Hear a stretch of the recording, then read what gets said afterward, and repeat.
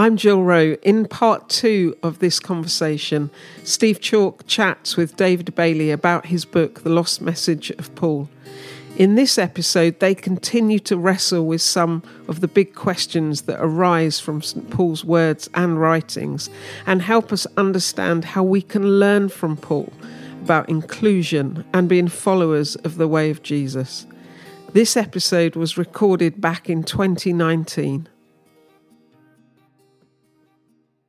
Last time we were together, Steve, you and I were chatting about how you see Jesus as the great reconciler, but you aren't a universalist. Say a little bit more about that, and then I've got some questions about what that means for mission, evangelism, discipleship. Yeah, we'll take each one of those on its own, I think. But just say a little bit more about how you see Jesus as the great reconciler. Just kind of a bit of a recap from the last one, really. Well, I think the important thing actually isn't how I see Jesus, is how Paul saw Jesus. So these ideas that I have, as I said last time when we were together, they're not based on my thinking, they're based on scholarship, truly. I spent 3 years working on this book, and the first year and a half, all I did was read. And I read texts, some of which I swear I'm probably the only person on earth to ever read from beginning to end, because they're theological reference books that a PhD student would dip into a particular chapter or a particular section, but to read them all the way through is I think an unusual thing. There are so I spent lots of time thinking about this, and the truth is, as I say, it's not what I think; it's what Paul thought that matters. And as everyone will tell you, a text without a context is a pretext for anything you want to make it. So, in other words, what we have to do is understand this man Paul, this follower of Jesus, this person who was against the followers of Jesus and was bent on a course of slaughtering them, persecuting them, and then has this extraordinary event happen in his life on a road to Damascus, which totally turns him around. And from that moment on, he pursues the mission of telling everyone about Christ with the same energy and vigour that he was using in the opposite direction up until that moment. So we've got to delve into who Paul was. And as you delve into who Paul was, you discover that he was a Jew, a very committed Jew, and he was a first century Jew. And first century Jews had a very particular kind of belief. Now, we know this because you see it in Paul's writing, but we know it from lots of other writings around the New Testament. And again, this is standard. Nobody would dispute this at all. Paul's understanding of life was that the Jews had been chosen. They were God's people. They were chosen by God. They were rescued, saved, not because of what they'd done, but they were rescued because of who God was. Rescued by grace. It's a strange thing, isn't it, that often people would tell you, and I was told when I was first a Christian, that Christianity is the only religion in the world that's based on grace and forgiveness, and everyone else is trying to reach up to God. Were you told that? Yeah, absolutely. Well, you know it's not true, don't you? No, I Completely not true. In fact, even the word grace itself is a Hebrew word. So Judaism is based on God's goodness, God's covenant with his people. Yeah. He'd rescued them, the Exodus, and he would always rescue them. God could be relied on to fulfill his promises. He was going to bless Israel, and he was going to make them a blessing to the whole world, which is quite important. Yeah. Well, the story, of course, goes wrong in the sense that the people are in the promised land and life's great. But then what happens is, first of all, the northern half, Israel, and then the southern half of the kingdom, Judah as it was called, they're both captured. The north by the Assyrians, and then the way things happen with empires, the Assyrian Empire itself was taken over by the Babylonian Empire, and the Babylonian Empire swept through the southern kingdom. So everything crumbled. But it's still away in exile in Babylon. The people cry out, and they know still. They don't know how, but they know God can be relied on. We're chosen. By grace, nothing to do with us. We've screwed up, we've gone wrong, we admit that. But we're chosen, so it's all going to be okay. Anyway, they then get back into their land, but things are still not quite right because they're ruled over by the Greeks and then by the Romans by the time Jesus and Paul were born, and they're at home, but they're still not free. They're kind of not in exile, but still in exile. And they yearn for the Messiah to come, the liberator, Messiah simply means liberator. And of course, Palm Sunday, the story as Jesus rides in Jerusalem, they cry, Hosanna, Hosanna, which was a chant for the Messiah, save us, save us. But it wasn't, we hope you'll save us. It's, we know the Messiah will save us. And we think you might be him. You might be the Messiah. So all Jews are longing for the liberator because they believe that God signed on the dotted line. There's a covenant, and God has to fulfill God's promises. Yeah, It's nothing to do God with is them. faithful to his people. Yeah, God we is still faithful. sing hymns about Yeah. God's faithfulness. Great is thy faithfulness, Yeah. as hymn goes.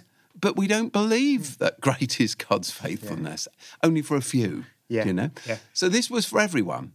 Now, Paul is a Jew who understands all of that, but he doesn't believe that Jesus is the Messiah. And that's why he's persecuting the first Christians, as we call them. But the reason he's persecuting them isn't because they believe in a Messiah. He believes in a Messiah. It's just that in order to fulfill the promises, the Messiah has to be alive. And Jesus is definitely dead. Therefore, he's the wrong kind of Messiah, and he's just diluting the vision of Israel. But then on that road to Damascus, Paul encounters the risen Jesus.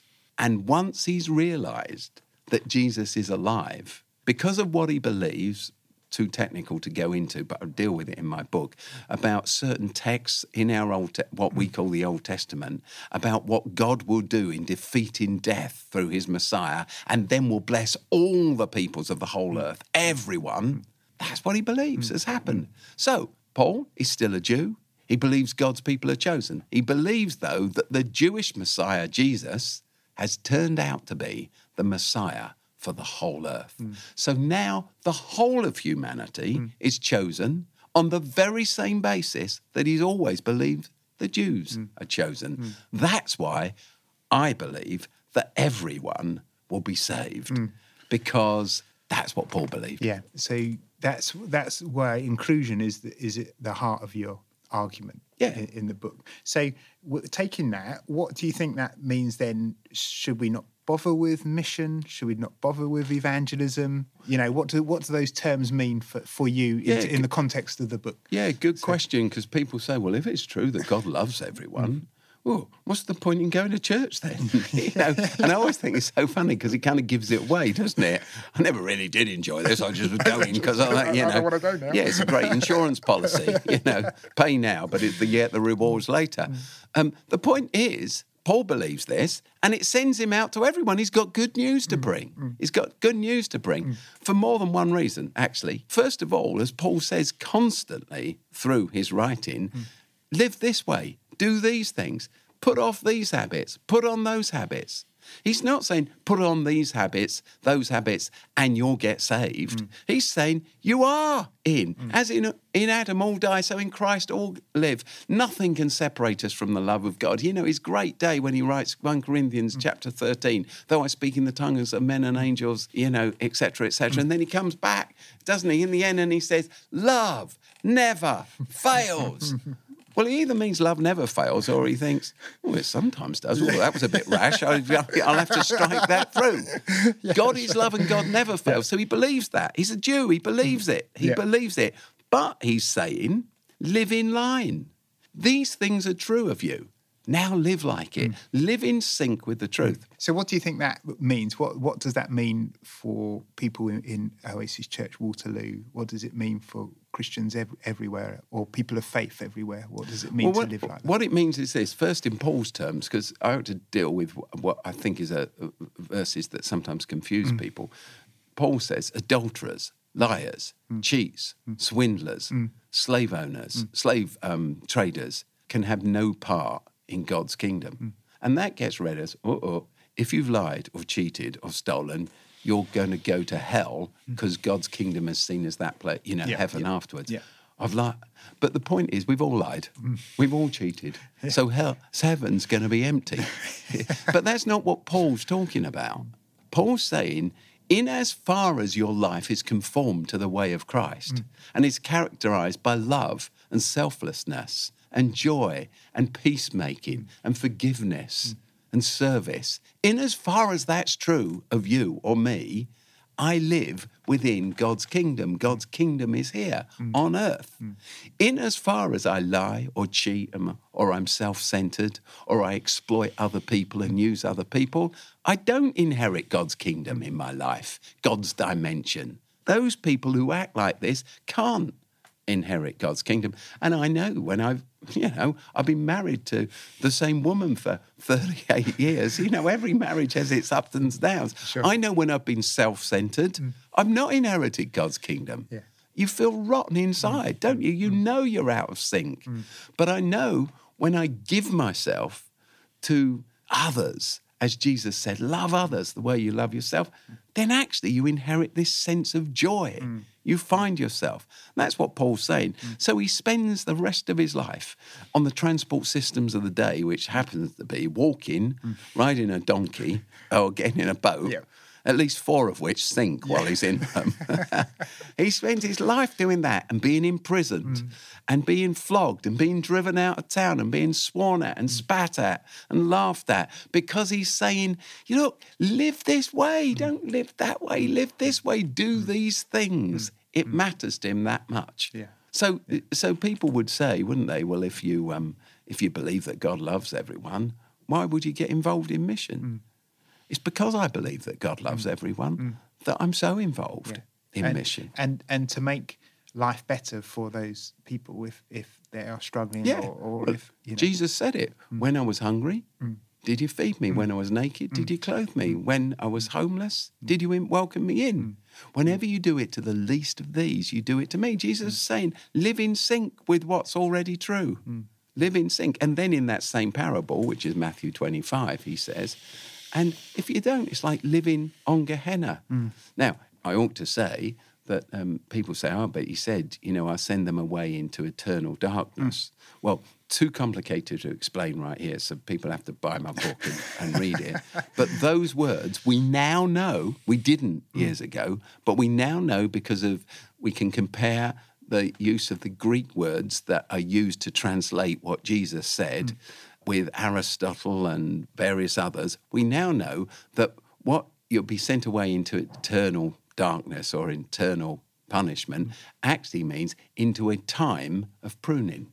That's scholarship. Yeah. It's scholarship. Sure. It's not my opinion. It's what the words mean. Yeah. A time of pruning. As Paul says, 1 Corinthians, we talked about this last time, didn't we? The purging fire might burn up your works, but the purging fire of love cleanses everything. How do I know that? By the way, I'm probably talking too much. Because we work with 30,000 kids in really poor communities, some of them. We work with kids they've never known love. Yeah. In fact, just recently, the Ministry of Justice have asked us, Oasis, if we'll run a youth prison. Why? Because they know it's got to be about rehabilitation, not revenge. It's not about locking people up. It's about giving them hope. And that hope is born out of love and time. It's called a trauma-informed approach, if that's what the psychologist would say. Sure. It just means love and time. Yeah. So if we know that love and time melts the hardest heart when you encounter the fire of God's cleansing, purging love, you're transformed. That's what the New Testament teaches. So, Steve, earlier in the last episode, we talked about faith and faithfulness. Now, you've done quite a lot of kind of technical work in your book around those terms, and you began to touch on that last time. Do you want to just say a little bit more about that, the implications of that, about the implications of it's by Jesus' faithfulness, not by our faith in Christ? So I've got a friend called John. He's my lifelong friend. I've known him since I was a boy. We were in the Boys Brigade together. He's a little bit older than me. And he's done a lot better in life than I have in terms of his wealth. John has stayed faithful to Oasis. In fact, we wouldn't even be sitting in this room recording this thing if it wasn't for him. But the truth is that John will often say to me, Steve, I wish I was you because you have faith. We went to the same Boys Brigade, like I say, in the same Sunday school. He says, Steve, you have faith and you can believe in God. I can't. He racks himself that he can't. And he feels doomed because he can't, because he got the same teaching as me as a kid. But he really can't. He's the most genuinely absolutely the most generous man I've ever met in my entire life. Yeah. He serves what we do, but he can't believe. And the gospel he was taught was he would be saved by his faith in Christ, and he can't. So if we're saved by our faith in Christ, that's, you're saved by your faith, not by works. It turns out that faith is the biggest, hardest work of them all. It's so hard to believe. And how many people do you know who just can't believe? Or they're plunged into depression and guilt because they don't think they believe enough. Yeah. So how much faith is enough? How much faith is enough? How much faith is saving faith? How much doubt will rule you out? Who's in? Who's out? Am I in? Am I out? My friend got ill. We were told to pray. They weren't healed. They died. Was it my lack of faith? Did I pray the wrong kind of prayer? Did our church pray that? Do you know, this is horrible stuff. And it's no good saying, I've got it wrong, Steve. I've not got it wrong because I've been a pastor for 40 years. I know, and you all know, everybody knows this is what happens to people. So if we're saved by our faith in Christ, it's miserable. It's miserable. But in actual fact... So that's quite a thing to say, Steve. That's quite a bold claim. How do you kind of explore that? What's your answer to that? Well, my answer to it is back to Ed Sanders, who we talked about last time, and to the new perspective thinkers, which turn out to be the same as the old perspective thinkers. It was just Luther and Calvin and co that got stuck in the middle, which we've not explored why, but we may not. But the point is, we now know that the Greek word for faith is pistos. Well, we've known all the way along it's pistis. But we now know that it's much better to translate it faithfulness rather than faith. I tell the story in the book of Mother Teresa. And Mother Teresa, she has an extraordinary story because what happens to her is she lives most of her life. I talked about this on one of the other podcasts that we did. She lives most of her life feeling that she doesn't have faith. But when she died, all the letters where she explained that she didn't have faith, instead of the Vatican getting rid of them, burning them, they chose to keep them because they said they showed her faithfulness in spite of her lack of feelings of faith. What Paul is talking about is God loves you. You're in. Now live faithfully to this. Live this way. Whatever you feel, just live this way because you're loved by God anyway. You're not trying to prove it. You're not trying to get in. You are in. Just live this way. So that's the first thing I say, which is a great liberation. It's nothing to do with me. Hey, it's nothing to do with my faith levels. You know that term they used to use? Yeah. It's just all to do with God. So that's a wonderful thing. Yeah. So can you kind of, what the ripples of that are huge, really, and the implications of that are huge. How would you articulate some of those? Well, I think the ripples of that are simply that the gospel, inverted commas, that's been preached so often at people is not a gospel at all. Actually, it never was a gospel, was it? It was bad news. One of the most terrible things I ever did, to be honest, is when I was a theological student, my sister, who's 2 years younger than me, who was living a completely different life. Well, on Christmas it was, we got talking about what a Christian was. And I told her that she wasn't a Christian and she needed to pray and find faith in Jesus. And I'll never forget, she sat at the table and she cried. She cried not because she was convicted. She cried because I judged her. That was a terrible thing to do because God is love. I wasn't so loving.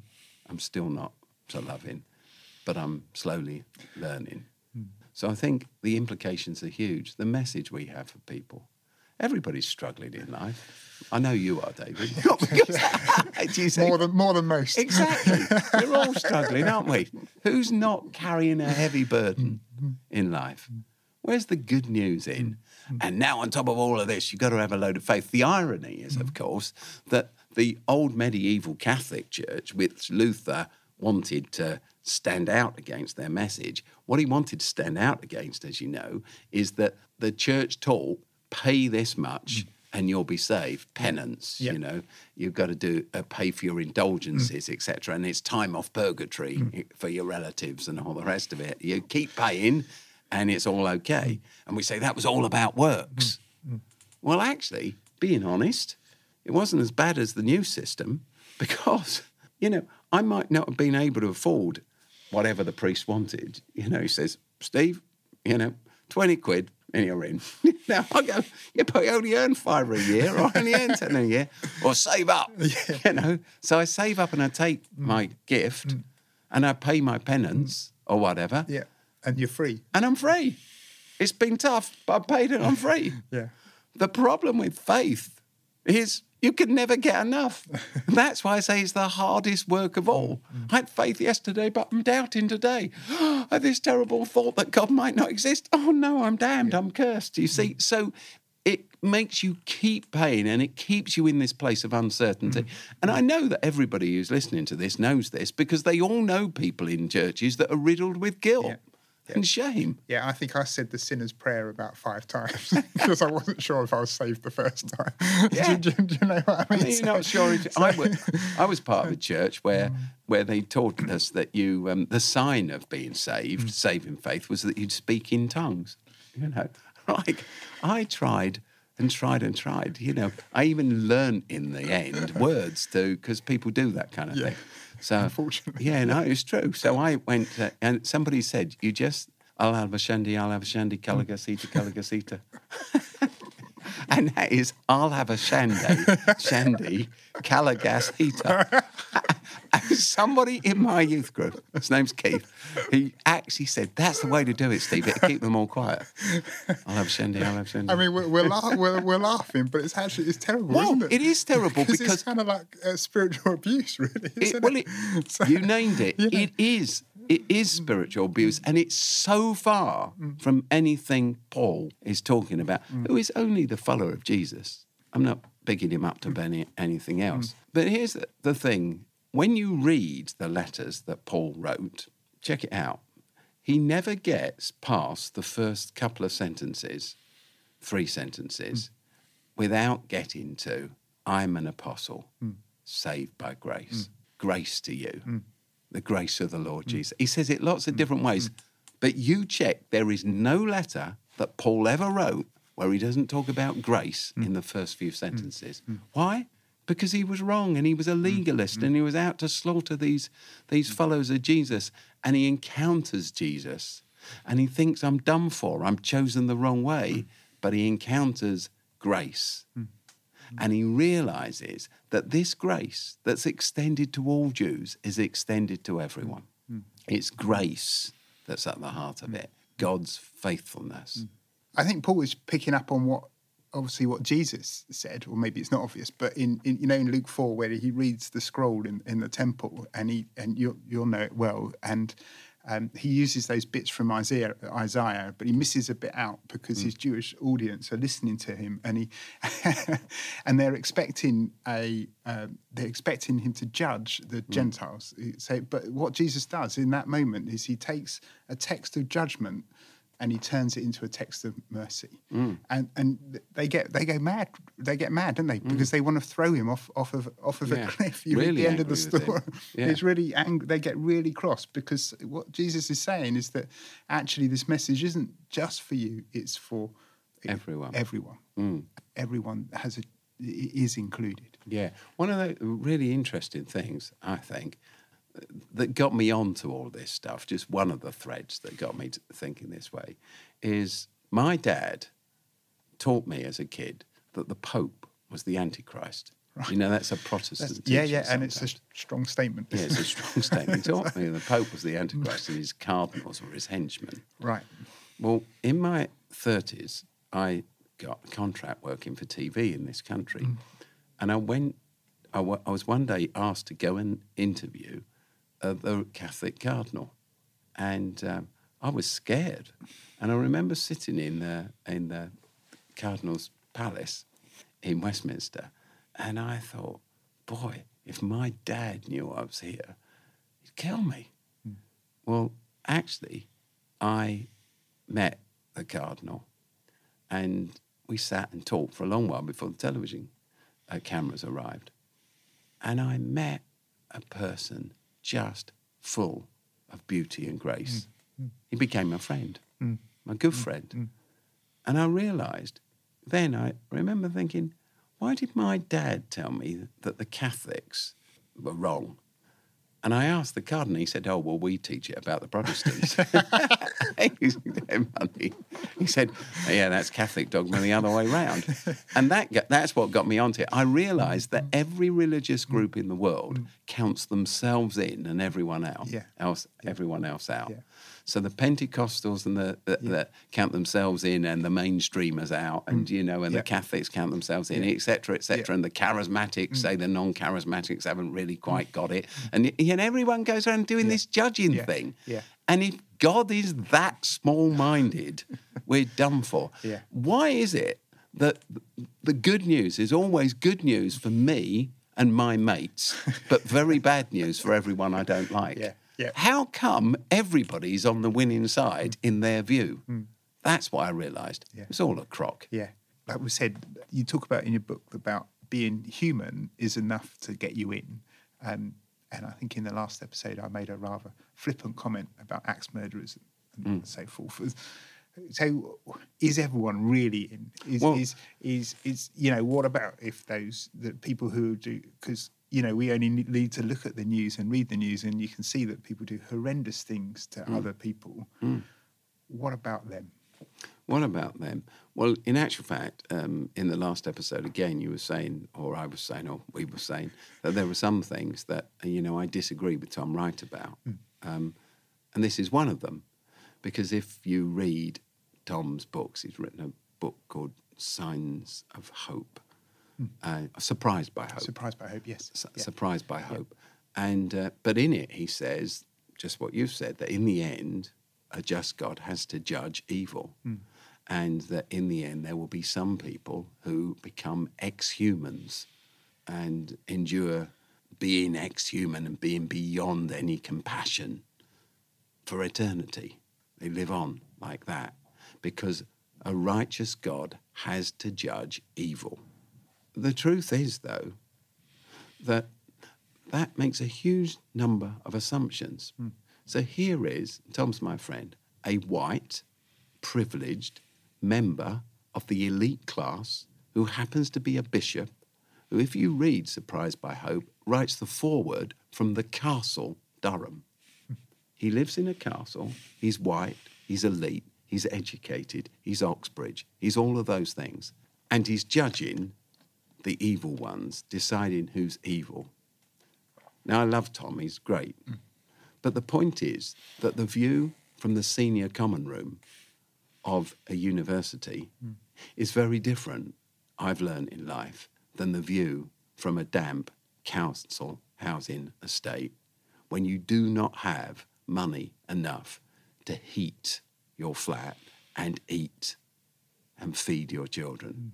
The view is very different. And then you get to ask the questions, so who actually has caused this evil? Is it the guy who ends up in a fury beating someone up, or because someone has strolled onto his turf and delivered drugs where he used to deliver drugs? Or is it the barons that control this? And is it the multinationals and the corporates that have created a world of relative poverty where the haves always have more and more and more, and those who don't have less and less? I think that the fire at Grenfell Tower demonstrated this to our society. Who put that cladding on that building? Who left it there? Who didn't want to spend out on it? Or who wanted to cover up the original building? And who, exactly, all of those things. So all of those things. So in our work, in Oasis work, I work with kids who are angry, really deeply angry. And I'm not talking about one or two people. I'm talking about many kids that we work with. But if you'd watched your dad murdering your mother, if your mother was a prostitute, if you happened to live in the brothel, the local brothel, if you've been stigmatized, if you've been laughed at constantly because of who you were, because of your colour, if you've watched your parents with nothing, actually it makes you angry. Well, you say, okay, so it's not the kid's fault, it's his dad's fault because he murdered the mother. But in actual fact, even our science now, there's something called epigenetics. We know that these traits are passed on. It's not just social memory, it's the way our brains are formed. We know that the harm done in one generation is linked to the way that future generations live. So my point for Tom is, yeah, God's got to deal with evil. The question is how? And the question is, who's really responsible? Who's really responsible? And the answers are not that simplistic. There are many people, of course, who believe that it's the church that has been in the position of power, the Church of England, the bishops sitting in the House of Lords because of privilege. Do you see? I'm not suggesting, I'm not trying to start a revolution, but I'm saying simply this: God is the righteous judge. Righteous means right, wise, loving, kind, who sees all secrets.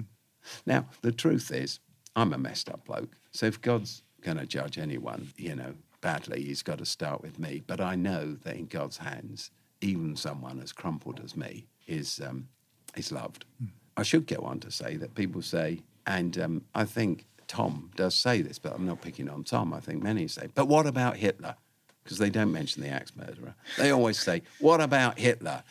In fact, they do say, the liberal Western elite, it's easy for us to say that everyone's in, but what about justice and what about Hitler? Well, of course, what these writers forget is they are the Western liberal elite. It was Karl Barth, though, as we said, who said, I am not a universalist, but I do believe that Christ is the reconciler of all. Now, here's the thing about Karl Barth, which I know you know. Karl Barth lived in Nazi Germany. He lived under the Third Reich. And he was one of very few German church leaders who had the courage to stand against Hitler. You should read about it, people. The Barmen Declaration, his courage. And he was robbed. He ended his life in America because he had to get out of Germany. And his greatest regret is that he sent his friend back, Dietrich Bonhoeffer, who was one of the others. He urged Bonhoeffer to return to Germany, and before the end of the war, Hitler had Bonhoeffer hanged by a piano wire. So Karl Barth knew how evil the Third Reich was. He actually knew Hitler, and yet he says, I'm not a universalist, but I do believe that Jesus Christ is the reconciler of all. It's not my job to stick up for Adolf Hitler. It's not my job to stick up for the guy who I read about just the other week, who stabbed someone else on a train in South London 18 times. He thrust a knife into him. So I ask, why has someone got so much pent-up anger that they stab someone 18 times? They keep on stabbing. Where does all that anger and trauma... Where's it come from? Now, the truth is this, that we know now, our neuroscientists know, our scientists know, our understanding of the human brain, we know this. We know that some people, because of the dysfunctionality that's gone on in their lives, I write a chapter about this, actually, about neuroplasticity. Their dysfunctionality has gone on in their lives. Get technical, what's called their prefrontal cortex, the management center of their brain, the bit of our brain that says, I want to punch him, but I won't. That controls the emotions. That controls the emotions. That's so retarded and underdeveloped in its growth. You can actually see this if you take not an X-ray, brain scan. You can actually see it. You can see it on Google tonight. You can watch it. You can see how the brain is developed differently. So these people are incapable of making the same rational decisions that I'm able to make because of the love that's been put into my life. But God is love, and the fire of God's love Yeah. melts even the most brokenness. Yeah, and I suppose what's important is whatever someone's history is, that person doesn't need to be defined by that history. Their story can be redeemed. It can be transformed by that love and by a nurturing, kind of loving community. Yes. But by the church, Exactly. and others, of course. Well, of course, some people, of course, know all about attachment theory. But attachment theory simply says this, that it's the attachments in life that we have, often, normally, with our biological mum or dad, or mum and dad, but not necessarily the biological mum or dad. It's an attachment early in life where we feel loved, held, because we work with loads of little kids, and I've got 6 little grandsons. It's a joy. I watch one of my children holding their child, and I know how therapeutically good that is. I know what's going on in their brain at that moment, the millions of neural connections that are happening, memories, pathways are being built that mean that in later years, this child will understand love. And that understanding and that unconditional acceptance will equip them for the ups and downs of life and its relationships. But tragically, in our society, there are so many young people and older people who've never known that. Sometimes we have to lock people up for their own safety and society's safety. But above the door of every prison in this country is written that our prisons exist for rehabilitation. We may not do a very good job, but my point is God does. Yeah. So, Steve, we started off the last episode saying that you made some bold claims in here, and some of your critics haven't been very kind, not just kind of in their theological kind of critique, but quite personal critique to you too. In fact, I think when I was reading a couple of them, some have said that you're not a Christian. We know from our previous conversations that sometimes you've been called the Antichrist, which is kind of quite a statement, isn't it? So how do you respond? What's your response to that? My response to that is that Jesus said, "This is how everyone will know you're my disciples, that you'll have love for one another." Of course we disagree all the time. Of course we disagree about lots and lots and lots of things. But our task is to hold a respectful, generous conversation with one another. The reason we disagree is not just because we have different points of view and opinions with one another on about all sorts of things, baptism, church membership, Christian initiation, for a start, those kind of things. Huge differences, but everybody gets along happily over these giant things. Yeah. But our views in themselves change. We evolve, don't we? Our faith evolves, our views develop. Even when we say, and this is final, it's not final, because 5 years down the road we go, yeah, but, Actually, wait a minute. Yeah, I now see it like that, and I've read this, and I understand that now. Yeah. And, how daft I was 5 years ago. The tragedy is that what happens is a person can easily end up saying, my views are God's views. I believe the Bible straight, all this kind of thing. And then they develop 5 years on, but they still haven't learned. And they say, I believe the Bible straight. And though it's different to what they believed 5 years back, but still anyone who disagrees with them is thrown out. Yeah. So the thing is, I have my disagreements with a whole number of people that I've mentioned historically and contemporary people. But truly, do I believe that God doesn't love John Calvin because I have a different view to him about election, or Martin Luther because he said some dodgy things about Jewish people, which he did? Or do I not love Tom Wright, although I think he's not logical in the way he works all his understanding, which is enormous through to the end. No, he's wonderful. He's wonderful. Yeah. God runs a big tent. and I think that, so I never find it in my heart to write back and say, well, you think I'm going to hell, I think you're going to. I don't believe they are. Yeah. And I believe that we need a gracious conversation. But I don't think the church will be taken seriously by the rest of society until it can have that conversation. Because when anybody posts anything on social media, on their virtual pulpit, from their virtual pulpit, or their actual real one, the whole world hears now. And people see the hypocrisy. Yeah. So we got to learn to love one another and debate. And if we can't have that open and generous debate as part of the church, people just push away and have it somewhere else, don't they? So what I would say to someone who disagrees with your thoughts or your theology, I would say read the book, find out what you think in depth, and because it may give you a bigger picture of who God is. Yeah. It may give you a different perspective. It may kind of illuminate some of your thinking. And even if you end up disagreeing with you, it sharpens your understanding, doesn't it? I Yeah. often read things that I disagree with. I read them and I think, well, that's a good point, that's a good point, but I disagree with this and I disagree.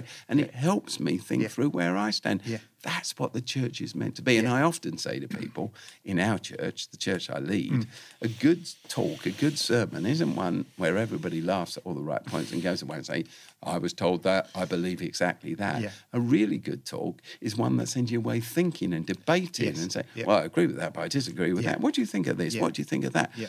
The church has got to learn to have a discussion without condemning one another. Yeah, without judgment. Without judgment. So it's that process of kind of reading and learning and thinking is about developing theological literacy, isn't it? Understanding different points of view about who God is and understanding where those arguments come from and recognising the richness of that discussion, that you actually, in that process, you not only learn more about God, but you learn more about yourself and your brothers and sisters as well. Yeah, so to talk about someone who I talked about last time, William Tyndale, who gave his life so that the Bible could be translated into English, extraordinary, and who translated the faith of Christ rather than faith in Christ, as we said last time. But you see, if William was in the room, I'd want to have a debate with him because I've got a difference with him. And here's the difference. John Foxe, who wrote a book called Foxe's Book of Martyrs, tells the story of William Tyndale. He's a genius. And he tells the story about how one day, down in the West Country, before Tyndale had done all the things he went on to achieve, he says to a priest outside his church, he's just listened to an appalling sermon, I think, and he says to this priest, he said, if God spares me, I will see to it that every ploughboy has a deeper, better, fuller understanding of the Bible than you do. You know, the famous thing. I'm going to translate the Bible. So he goes away and he translates the Bible into English. So the thing I want to say to William for conversation is this. I think you got there and you didn't get there. Because what you did is you put the Bible into English. But the problem was that the priest, though the priest could read the Latin, didn't understand it, didn't understand what it meant. You put it into English, so lots of people could read it and not understand it. And then they've weaponized it and used it on one another. Yeah. They've dragged verses out of context and used them against their enemies. Yeah. So half the job is getting the Bible into language, our language. The other half is the task of helping people contextualize, understand the person and the author and the context and what was going on in that society and what did these words mean. They meant this and not that. So I think we've got as far as getting the Bible into English. Now the big task of the church is to help people understand the context. When I was at school, I did Shakespeare and it bored me stiff. I mean, because I didn't understand a word of this stuff. But I've been into some Oasis schools and I've listened and watched Shakespeare talk. And I tell you, it's fantastic. That's not an advert for Oasis schools. I'm sure they do it in all schools. I was in a lesson recently where they were talking about Romeo and Juliet and they were talking about love and they were talking about lust and they were talking about family rivalries and they were talking about the class system. And he said it went on and on. Yeah, brought it to life. Yeah, and I thought, blow, this is amazing. This is about morality and it's about ethics and it's about standards and it's about attitudes. And these young people are coming to understand that William Shakespeare wrote about all these things. Wow. I want to go see Romeo and Juliet because I think this hits so many ethical issues on the head. So this was an inner city school, and kids from tough backgrounds involved, many of them having brothers and sisters involved in gangs. And this was all so relevant to life when they get home. Yeah. Now, that's what the Bible is, but it's not the way it's been taught very often. Yeah. Well, I think what you do well in the book is set that context, and you explore the importance of hermeneutics, the process of interpretation, and then exegesis, what a particular text means in its context. And you look, and I think that's a real strength of what you do in that. And you see, it's one of those things, isn't it, David? Because those two terms that we both understand, hermeneutics and exegesis, what are they? Yeah. Do you know, Canada? So, and that's unpacking all of that. Yes. So I hope in the book I explain hermeneutics simply means to understand the author who wrote the words in the first place. In fact, I'll use an illustration, so I might as well say it here. So you hear somebody say, that's a hot dog. Now, what does that's a hot dog mean? If you happen to be at a football match with your friend and it's half time and you're hungry and your friend says, that's a hot dog, it's probably a reference to a bun, a roll with a sausage in. But if you're in the car park at a beach town on a hot August bank holiday weekend, when the sun's baking down, you're strolling through the car park and your friend says, that's a hot dog, it's probably a reference to the fact that someone's left their dog in the back of their car and the dog is clearly hot and distressed. So the words hot dog mean something completely different depending on the life context of the speaker. So words don't give us meaning. Words can be misunderstood until you understand who said this, when did they say it, what was going on in their life, what was going on in the lives of the people that they said this to. That's hermeneutics. Yeah. Exegesis is, so what do these actual words literally mean? Unless you do both of those things, then you're as likely as not to misunderstand rather than understand the text. Steve, thanks for that really clear understanding and unpacking of those terms, hermeneutic and exegesis. I think we can leave it there for now. I think it's brought us to the end of our discussion. So thank you for your time and thank you for the conversation. Thank you, David, because I know you know lots more about all these things than I'll ever do.